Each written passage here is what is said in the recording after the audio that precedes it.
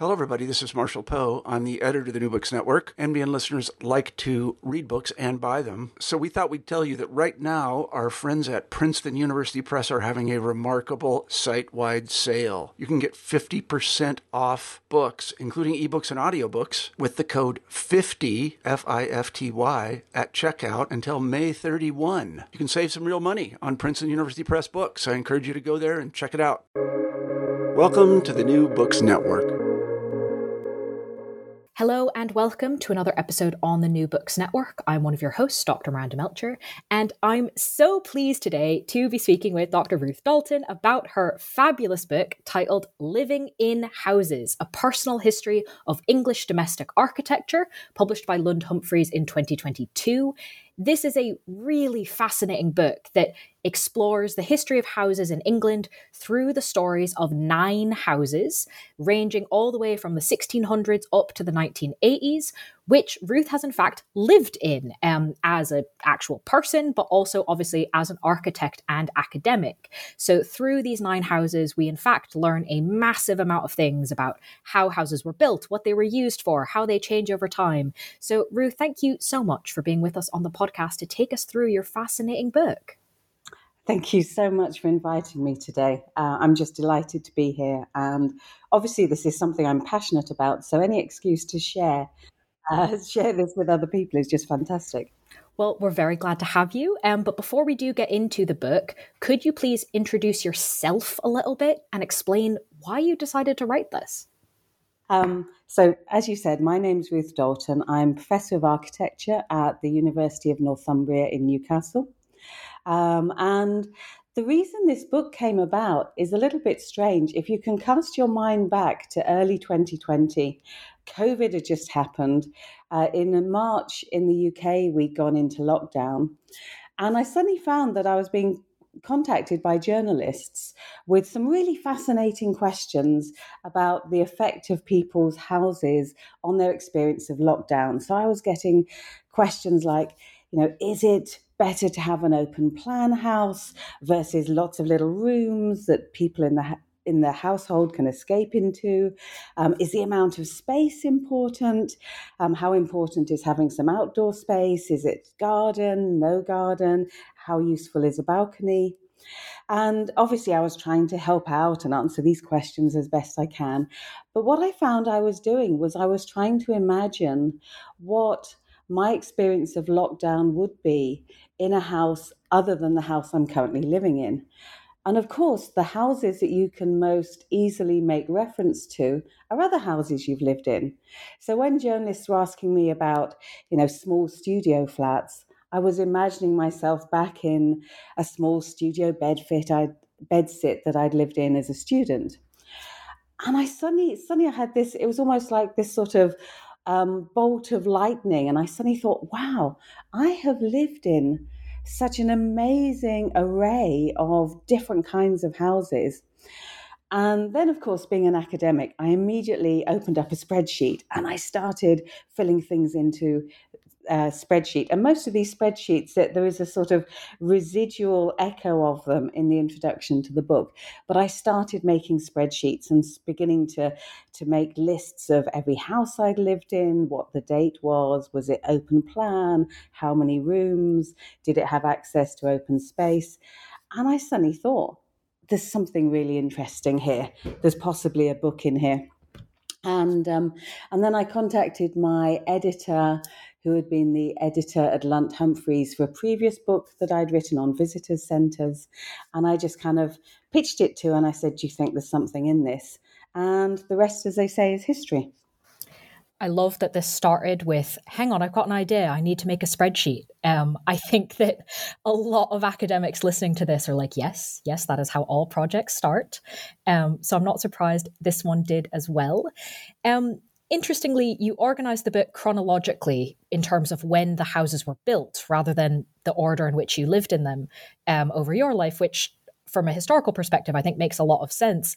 And it seems quite convenient because you talk about a house being built in 1651 is a particularly good place to start a history of English housing. And you happen to have one of those in your own background. Why is this such a good starting point? So this concept called the Great Rebuilding, which is just a wonderful term, and it was first coined by a historian called Hoskins. And so he came up with this idea, and it was basically to describe this wave of house building that seems to have taken place between the late 16th and the late 17th century. So what's interesting is if you look at the housing stock of the UK, there's actually very, very few medieval houses in existence. I mean, there's a few, they tend to be the houses of particularly wealthy merchants, for example. But in terms of the houses of ordinary communal garden people, almost no medieval houses now exist. So most of the houses that we see seem to be dating from this period, late 16th to late 17th century. And so this is what got Hoskins really fascinated about why we suddenly go from having very few medieval houses and then suddenly, relatively speaking, suddenly a lot more in this period, the late 16th and late 17th century. So just to point out, the first house in the book, which is called Yarna Cottage, which is the childhood home that I grew up in, this was actually built in 1651. So this is exactly at the end of this period of great rebuilding. So it's actually a really good place to start any history of English housing. And the Great Rebuilding is slightly disputed now. Other historians have come since, and they've said it's maybe not as clear cut as Hoskins suggested, and that it's probably far more nuanced. There's more regional variation. Maybe it's less strictly temporally bounded than Hoskins first assumed. But what Hoskins was essentially saying was that the cause of the Great Rebuilding was actually all about the labour market in England at this period, the late 16th century. And he basically said there was something really significant that happened in the 1540s. And essentially, anyone who was working on the land, and that was most people at the time, suddenly had this new security of tenure in which their housing rents were not only fixed, but they were pegged to the prices of agricultural products. And these have been rising steadily. And so Hoskins said something along the lines of no yeoman with his wits about him could fail to accumulate money savings on a scale hitherto unknown. So essentially, we went from this period of sort of rent insecurity to rent security, which meant that there was this widespread disposable household income that just hadn't been there before. And what people did was they invested their household income into more durable house building. So they rebuilt older houses, they used much more durable building materials. So they started to build with stone and brick. They started to use tiled roofs, not thatch roofs. I mean, medieval houses were astonishingly flammable. This is another reason why there's very few of them now. And so, this was, and obviously the fact that more durable building materials were used have meant that they have lasted. Which is, again, many reasons there of why it's a great place to start. So thank you for giving us that introduction. Picking up on what you talked about sort of at the end of that, in terms of building materials, what do you think today's architects maybe can learn from these rural vernacular cottages? Mm-hmm. So Yarna Cottage, as I said, was my childhood cottage. And I spent quite some time looking at the materiality of it and how it would have been built originally. So originally it would have been the walls, the first set of walls were probably wattle and daub. So wattle was, if you imagine a sort of woven hazel hurdle that then gets daub was essentially um, building earth with and clay, sometimes mixed with dung. You'd often have some aggregates such as sand or crushed stone inserted in there. That was to stop mice, by the way, chewing through the wall, and often reinforced with natural fibres such as straw or even hair, horse hair or hay. And this was then pressed into the wattle frame. So you had wattle and daub walls, a timber frame, and the original roof of Yarna Cottage would have been thatch before it was ultimately replaced by tiles. So, what was really interesting about this set of building materials is that it was, for a start, incredibly sustainable. I mean, it was all things that had been locally grown, for example, the straw and the thatch. And in terms of the later on, the building was actually skinned in a local brick, and I spent quite some time tracing how far the bricks had moved from where the clay had been quarried to the site of the house, and essentially it was about a mile. So I don't know if you've ever heard of the concept of food miles, and this is the idea of the distance between something being grown or slaughtered and then the distance it takes to arrive on your plate. Well, there's a similar concept in architecture, which is how far do building materials travel from their location of origin to the building site.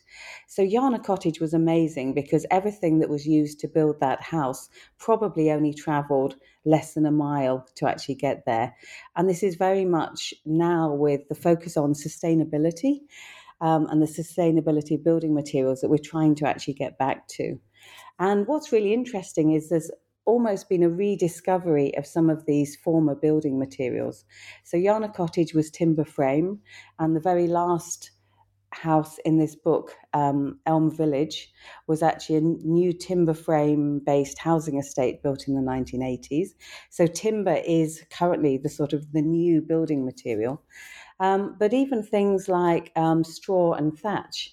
So, for example, one of the other houses I mentioned in this book was a very famous house called the Straw Bale House, which was built in London about 20 years ago by Sarah Wigglesworth and Jeremy Till. And this was one of the first sort of modern houses to use straw again. I think the Architects Journal called it the most influential house in a generation. So, with much more of a focus, because of the climate crisis, much more of a focus on the sustainability of building materials and the distance from that building materials have to travel to site, I think there's a lot of looking back at some of these vernacular methods and traditions and rediscovering them and reinventing them for the modern world. No, absolutely. That's a fabulous kind of example to demonstrate. So thank you for taking us through that. With the cottage, obviously, there's some amount of kind of straightforwardness in figuring out when it was built, what it was used for, how it was laid out. Though, of course, the book goes into detail about all of those things for each of the houses. We're sort of glossing over some of the intricacies in our discussion.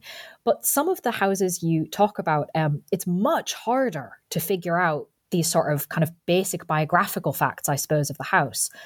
Why might it be hard to do? And when it is, how do you figure it out?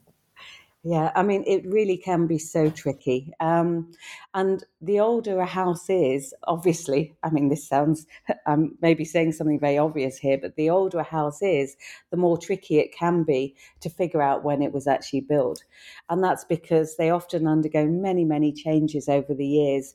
Rooms get knocked through to create bigger rooms. New walls can get added, so rooms get subdivided. Yarna Cottage is a great example of this because originally it was two cottages that were combined into one. And this not only meant creating access between the two cottages, but also the removal of one of the internal staircases. And if my mother hadn't actually recalled where the former staircase was, I'd have been really hard pushed to know. So her memory of because it was actually the house my mother grew up in as well. So her childhood memory was invaluable in this case for me trying to reconstruct how it had been. And then, of course, materials change. So I mentioned with Yarna Cottage, thatch roofs get removed and tiled over. Again, in the case of Yarner Cottage, the wattle and daub wall ultimately received an outer skin of brick sometime later. And then from an interior point of view, period features become removed when they're thought to be unfashionable, only for a next generation to come along and then try and reinstate them again because it's suddenly become fashionable to have period features again. So, you get a huge amount of sort of flux and change in the life of a house. So, I use lots of techniques to try and figure out when things had been built. By the way, in Yarner Cottage, I had no idea growing up how old it was, but the person who moved into it subsequent to us, so the next owner after us, stripped back some beams that had been papered over, and it very handily had 1651 written on the beam. So in the end, that one proved to be quite easy. But in order to uncover the construction year of your property, definitely start investigating the property's title, any deeds or registers. Other sources of information can include local authority records, even speaking to neighbours or past owners, who might actually offer some insights into the history. I also found ancestry.com quite useful, looking at things for the cases where houses had been something other than a house. So, for example, Yarner Cottage had been a blacksmith's forge as well. I was able to find records about the blacksmith in the village. So lots of, and it really is like putting together a jigsaw puzzle.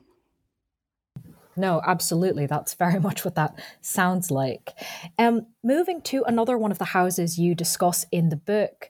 This one was fascinating because of kind of the complexity and the puzzle piece of it, but also sort of for what I think it might be relevant to in today, thinking about kind of what do we do with buildings that might have been built for one purpose, but now we need to do something else with them. So you have a particular house that you call, quote, an exemplar of how to convert a historic, vernacular, non-domestic building into a house. Why is it so great? So this was a house, it's currently just round the corner from where I'm currently living. So it's called Priest, it's on a street called Priest Popple in the town of Hexham. And this was one I really couldn't accurately date.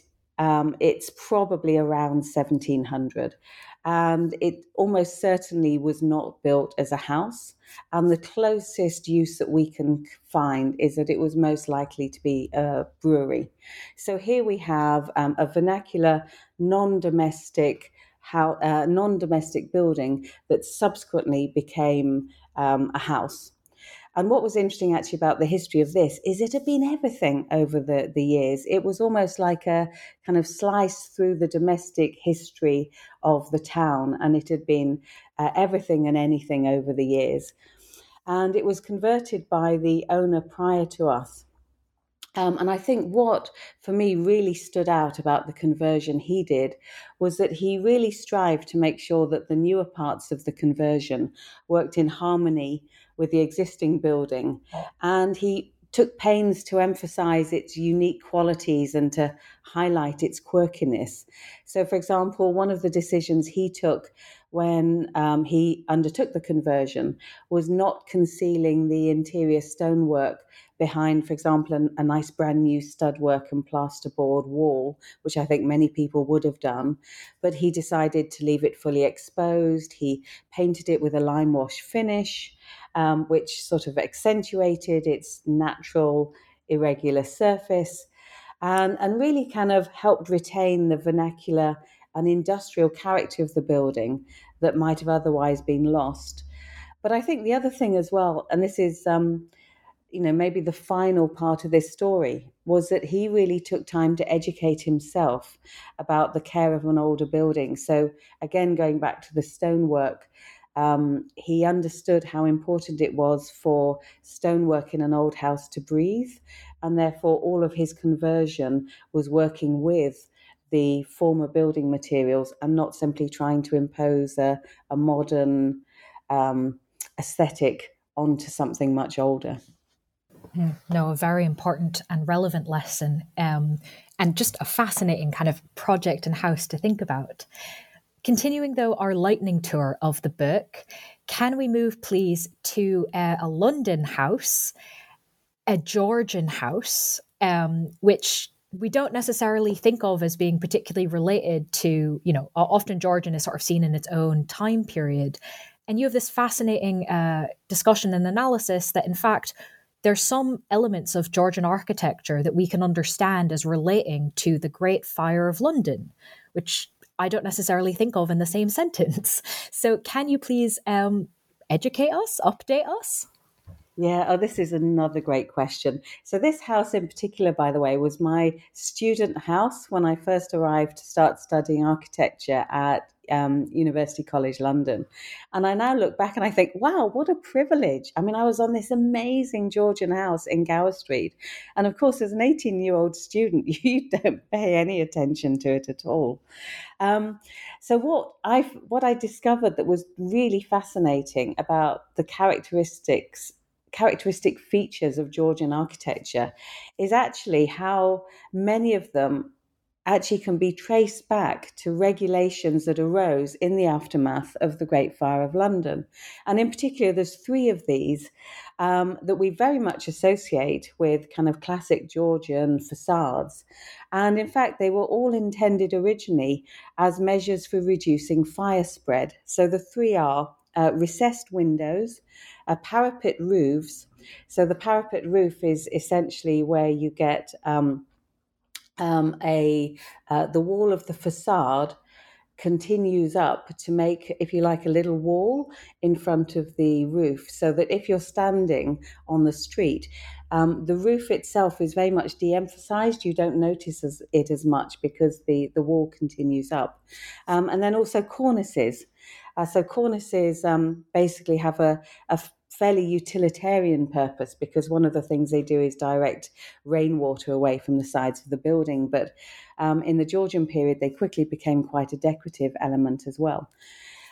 So all of these building features were intended to ensure that there was no exposed timber on the facade of the building. So it all comes back to exposed timber, the facade of the building, and obviously reducing fire spread. So the wooden eaves, that's the end of the roof, become hidden behind the parapet and the cornice. And then the wooden window frames were the only part of the wooden facade that they really couldn't hide entirely. So what they did with these was they recessed them back as far as possible. So rather than being in line with the front of the facade, they sort of get pushed quite far back. And this began to give us the very distinctive character of Georgian architecture, where the windows almost seem like these sort of holes punched through the facade, as opposed to the earlier buildings where they're much more in line with the facade.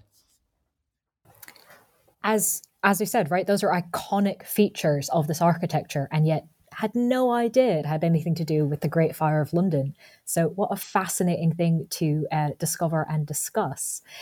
Moving, however, to our next house, I couldn't pick a favorite. I don't know if you could, but there's just too much to get into. Anyway, I'm restraining myself and just asking a few. If we think about one of the other houses in the book, what do we mean by the term villa? It pops up all over the place. We still have it today. Where does that come from? What influence has it had on the history of English domestic architecture? Yeah, that's a really good question. By the way, the villa in the book is where I'm sitting at the moment. So I'm sitting in the villa. So the word villa clearly sounds Italian. And indeed, it was originally the Italian word for, very simply, a country house or a farm.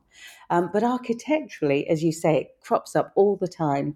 And it's a word that has a very specific set of meanings and connotations. There was a great book that I looked at when I was writing my book, and it was by Dana Arnold, and it was her book on the Georgian villa.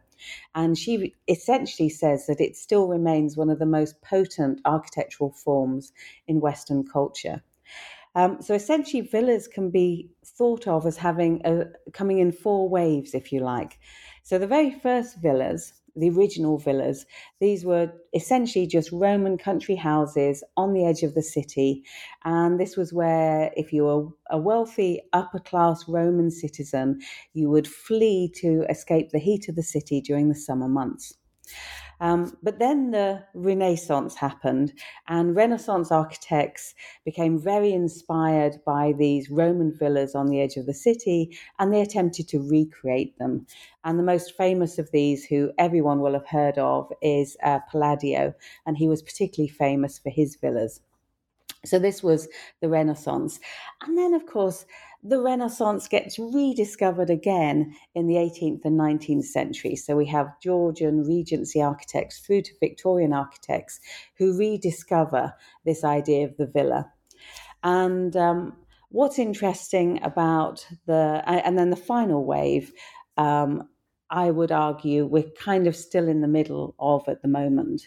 But what's really interesting about the first, second, and third waves is that they were very much designed for aristocracy or upper classes, and what we might now term a bolt hole. So somewhere located outside, but close enough to the city that you could, maybe just go for a weekend. So without maybe more than an hour's travel. And they were essentially designed primarily for pleasure and were not necessarily large. So again, there's another book on the villa by someone called Charles Middleton, and he states 3 characteristics of the villa, and these were elegance, compactness, and convenience. So they weren't meant to be large, grand country estates. They were, as I said, convenient, often quite compact. They were often, maybe a little bit showy. It was somewhere that you maybe brought friends to over the weekend. And they very much sort of delighted in their rural setting. Then what happened in the Georgian period was, instead of villas becoming the second or third house for only the wealthiest of society, they began to be built primarily as the homes of the upper middle classes. So, for example, the first villa suburb was built in St John's Wood in London in the 1820s. So this was very much began this shift of the idea of the villa being this gracious, detached house standing in its own little bit of land, and often just on the outskirts of town. And if you sort of think of any suburb now, and this is why I say we're almost still in the middle of this fourth wave of villa building. And again, you think of any sort of, large leafy suburb, perhaps built after the Second World War, the idea of this sort of large detached house standing in its own little bit of land on the outskirts of town, that's pretty much the description of any suburb now. And so you can see this wonderful progression from, these Roman noblemen, having their bolt hole on the edge of the city, through to today's, box standard suburbs. And it's just this wonderful little story that connects them all. Absolutely. Thank you for taking us through it. I think we'll all look at suburbs a bit differently next time we see them. Thinking then about 3 other living spaces discussed in the book, you talk about them each individually in their own chapter, as you do with all the houses, but also trace very much an arc connecting them, helping us understand almost a sub-history within the kind of broader picture of the history of English domestic architecture, looking at the evolution of social domestic architecture through these 3 places. Can you help us understand how these 3 show that evolution and arc? I mean, this was a really fun part of writing this book because, as you say, it's almost a story within the story. And these are the last 3 chapters in the book. So the first one is Haberdasher Street. The next one is the Gloucester Grove Estate. And the third one is Elm Village. So they're all housing estates in London. So Haberdasher Street is very much the story of the model dwelling movement. And this pretty much lasts from the mid-19th century up to the First World War. So it's mostly Victorian. And it was this tradition of sort of philanthropic housing. So private individuals or companies providing housing for the deserving poor. And there's a wonderful royal connection here, because one of the first examples of a modern dwelling house was actually designed with Prince Albert. He was very concerned, as many eminent Victorian men were, about the condition of poor people in London. And it's estimated that about 40,000 modern model dwellings were built by 1910. So never built in huge quantity, but it was certainly enough to demonstrate the idea that affordable, good quality housing could be built both efficiently and even profitably, and therefore effectively paved the way for the later construction of council housing. So we sort of move on from the Victorian model dwellings through to the rise of council housing. And you can see the period of council housing broadly lasting from post-World War II through to about the 1970s. And if you think about certainly England after World War II, there was very much this idea of a sort of social contract after the Second World War. And obviously it came in line with other things like the National Health Service as well. And so council housing very much rose, peaked, and then fell during this period. And there's another great book that I must give a plug to, and this is John Broughton's book called Municipal Dreams, The Rise and Fall of Council Housing. And the Gloucester Grove estate, which is the penultimate chapter in the book, was built very much at the peak of this council housing phase. And I mean, it's a very fascinating example, because all the preconceptions we have about a problem housing estate are exemplified in the Gloucester Grove estate. But then continuing the story, the Thatcher government brought in the right to buy through the Housing Act of 1980. So this was an act of Parliament passed in the UK that essentially gave 5 million council tenants in England and Wales the right to buy their house from the local authority. And what's significant about these was these houses were not replaced. And therefore, what came to fill the void was the rise of the Modern Housing Association. And in many respects, this was a little bit like returning to the public-private philanthropic housing of the Victorian era. And this was very much exemplified in Elm Village, which was built in 1984, so just 4 years after the right to buy, after the Housing Act allowed people to buy their own council homes. So again, these 3 chapters, actually just as a sort of self-contained set, are a beautiful example of this story of social housing through the model dwelling movement, then the peak of council house building, and then the modern housing associations that are essentially what have replaced that. No, absolutely. And again, speaks to, I think, both levels of the book, kind of histories of individual places, as well as what this tells us more broadly. In each chapter, each for a specific place, you end the chapter sort of thinking about what you learn from this as an architect. And I was particularly struck by, at the end of one of these social housing focused chapters, you say that every architecture student should spend some time living in social housing. Why do you think this is, and what impact do you think it would have? I mean, I was really struck by the design of the Gloucester Grove estate and what it was that the architects clearly aspired to put into the estate. So you look at the additional facilities that they tried to put in, and sort of nurseries, gardens for older people, community halls. I mean, the list of additional facilities, they clearly were not just building houses. They were clearly trying to build a community. And yet the reality of it, it actually became one of the most notorious sink estates. And I became quite struck by the gulf between what was clearly the reality imagined by the architects who were designing it, or the thought that the architects had, and the reality of it when it was built, and just how their lofty goals really felt short of reality. And I really thought that if they'd actually spent some time experiencing some other states directly and actually spending some time on some of these social housing estates before they actually built the Gloucester Grove estate, then maybe they might have actually done things differently. And this was actually echoed in another book called Estates, and I've just forgotten the name of the person, Lindsay something. Apologies. And she basically talks about taking the architects of her estate on a walk around the estate and just how surprised they were about the reality of it.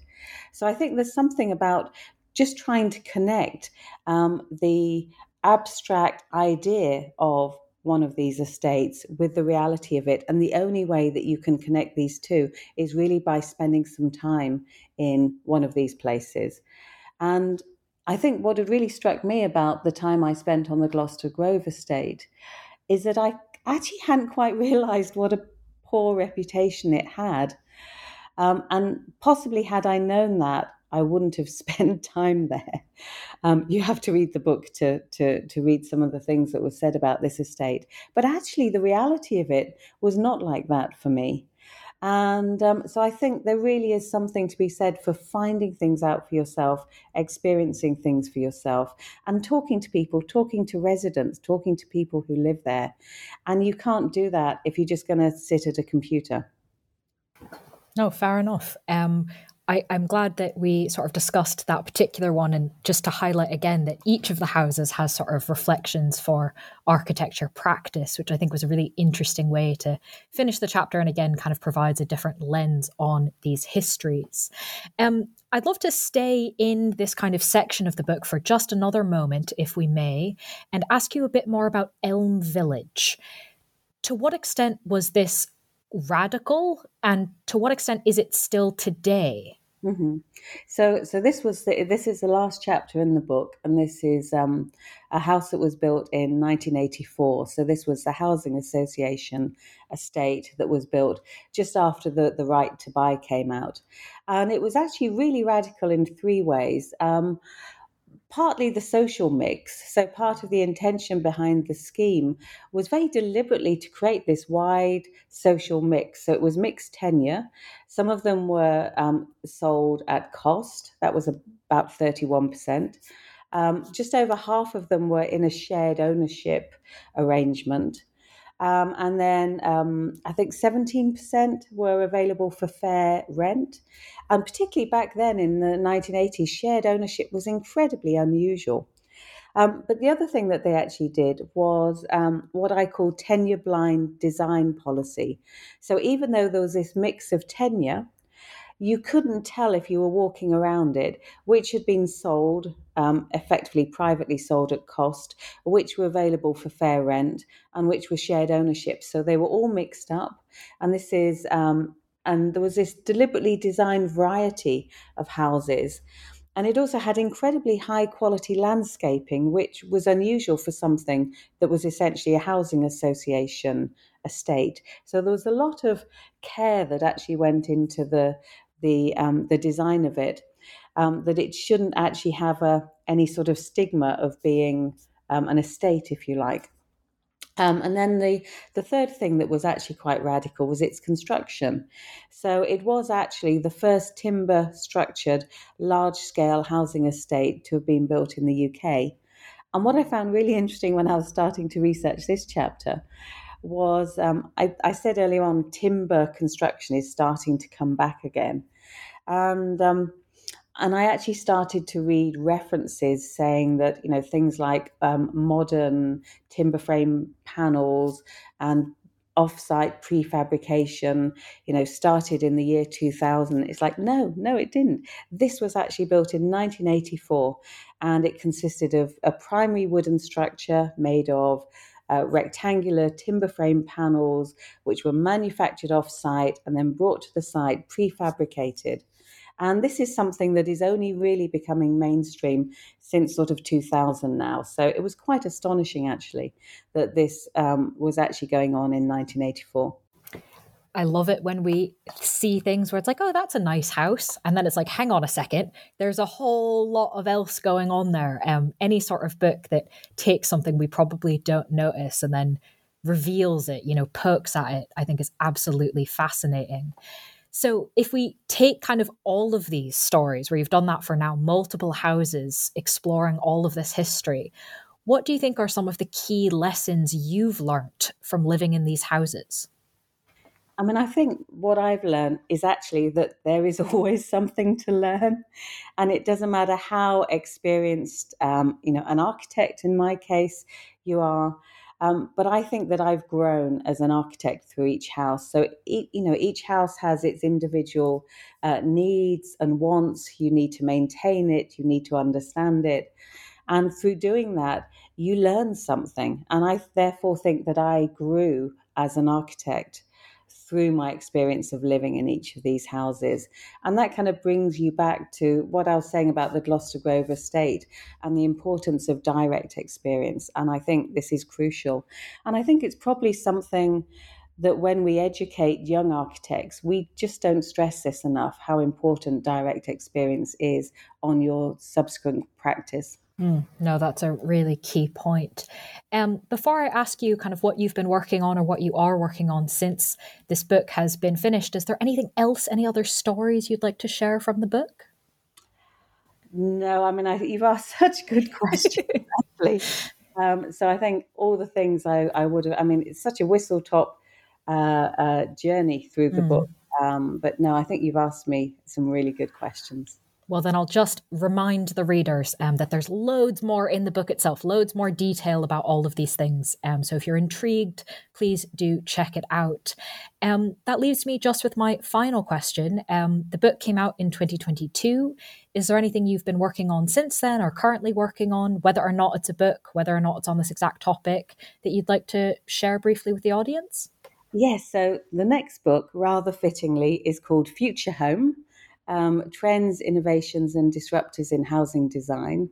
And essentially it's taking a 10-year horizon scan over the future of housing design. So trying to predict what are going to be the next big trends in housing design. And this one's actually an edited book.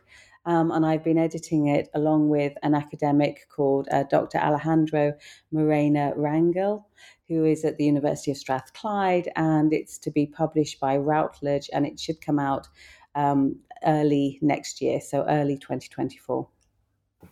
Exciting. Thank you for sharing that with us. And while, of course, we wait for that next book, listeners can read the book we've been discussing titled Living in Houses, A Personal History of English Domestic Architecture, published by Lund Humphries in 2022. Ruth, thank you so much for being with us on the podcast.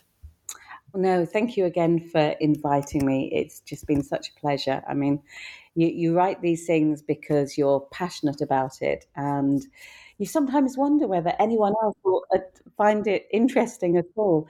So it's just lovely to be able to talk about it.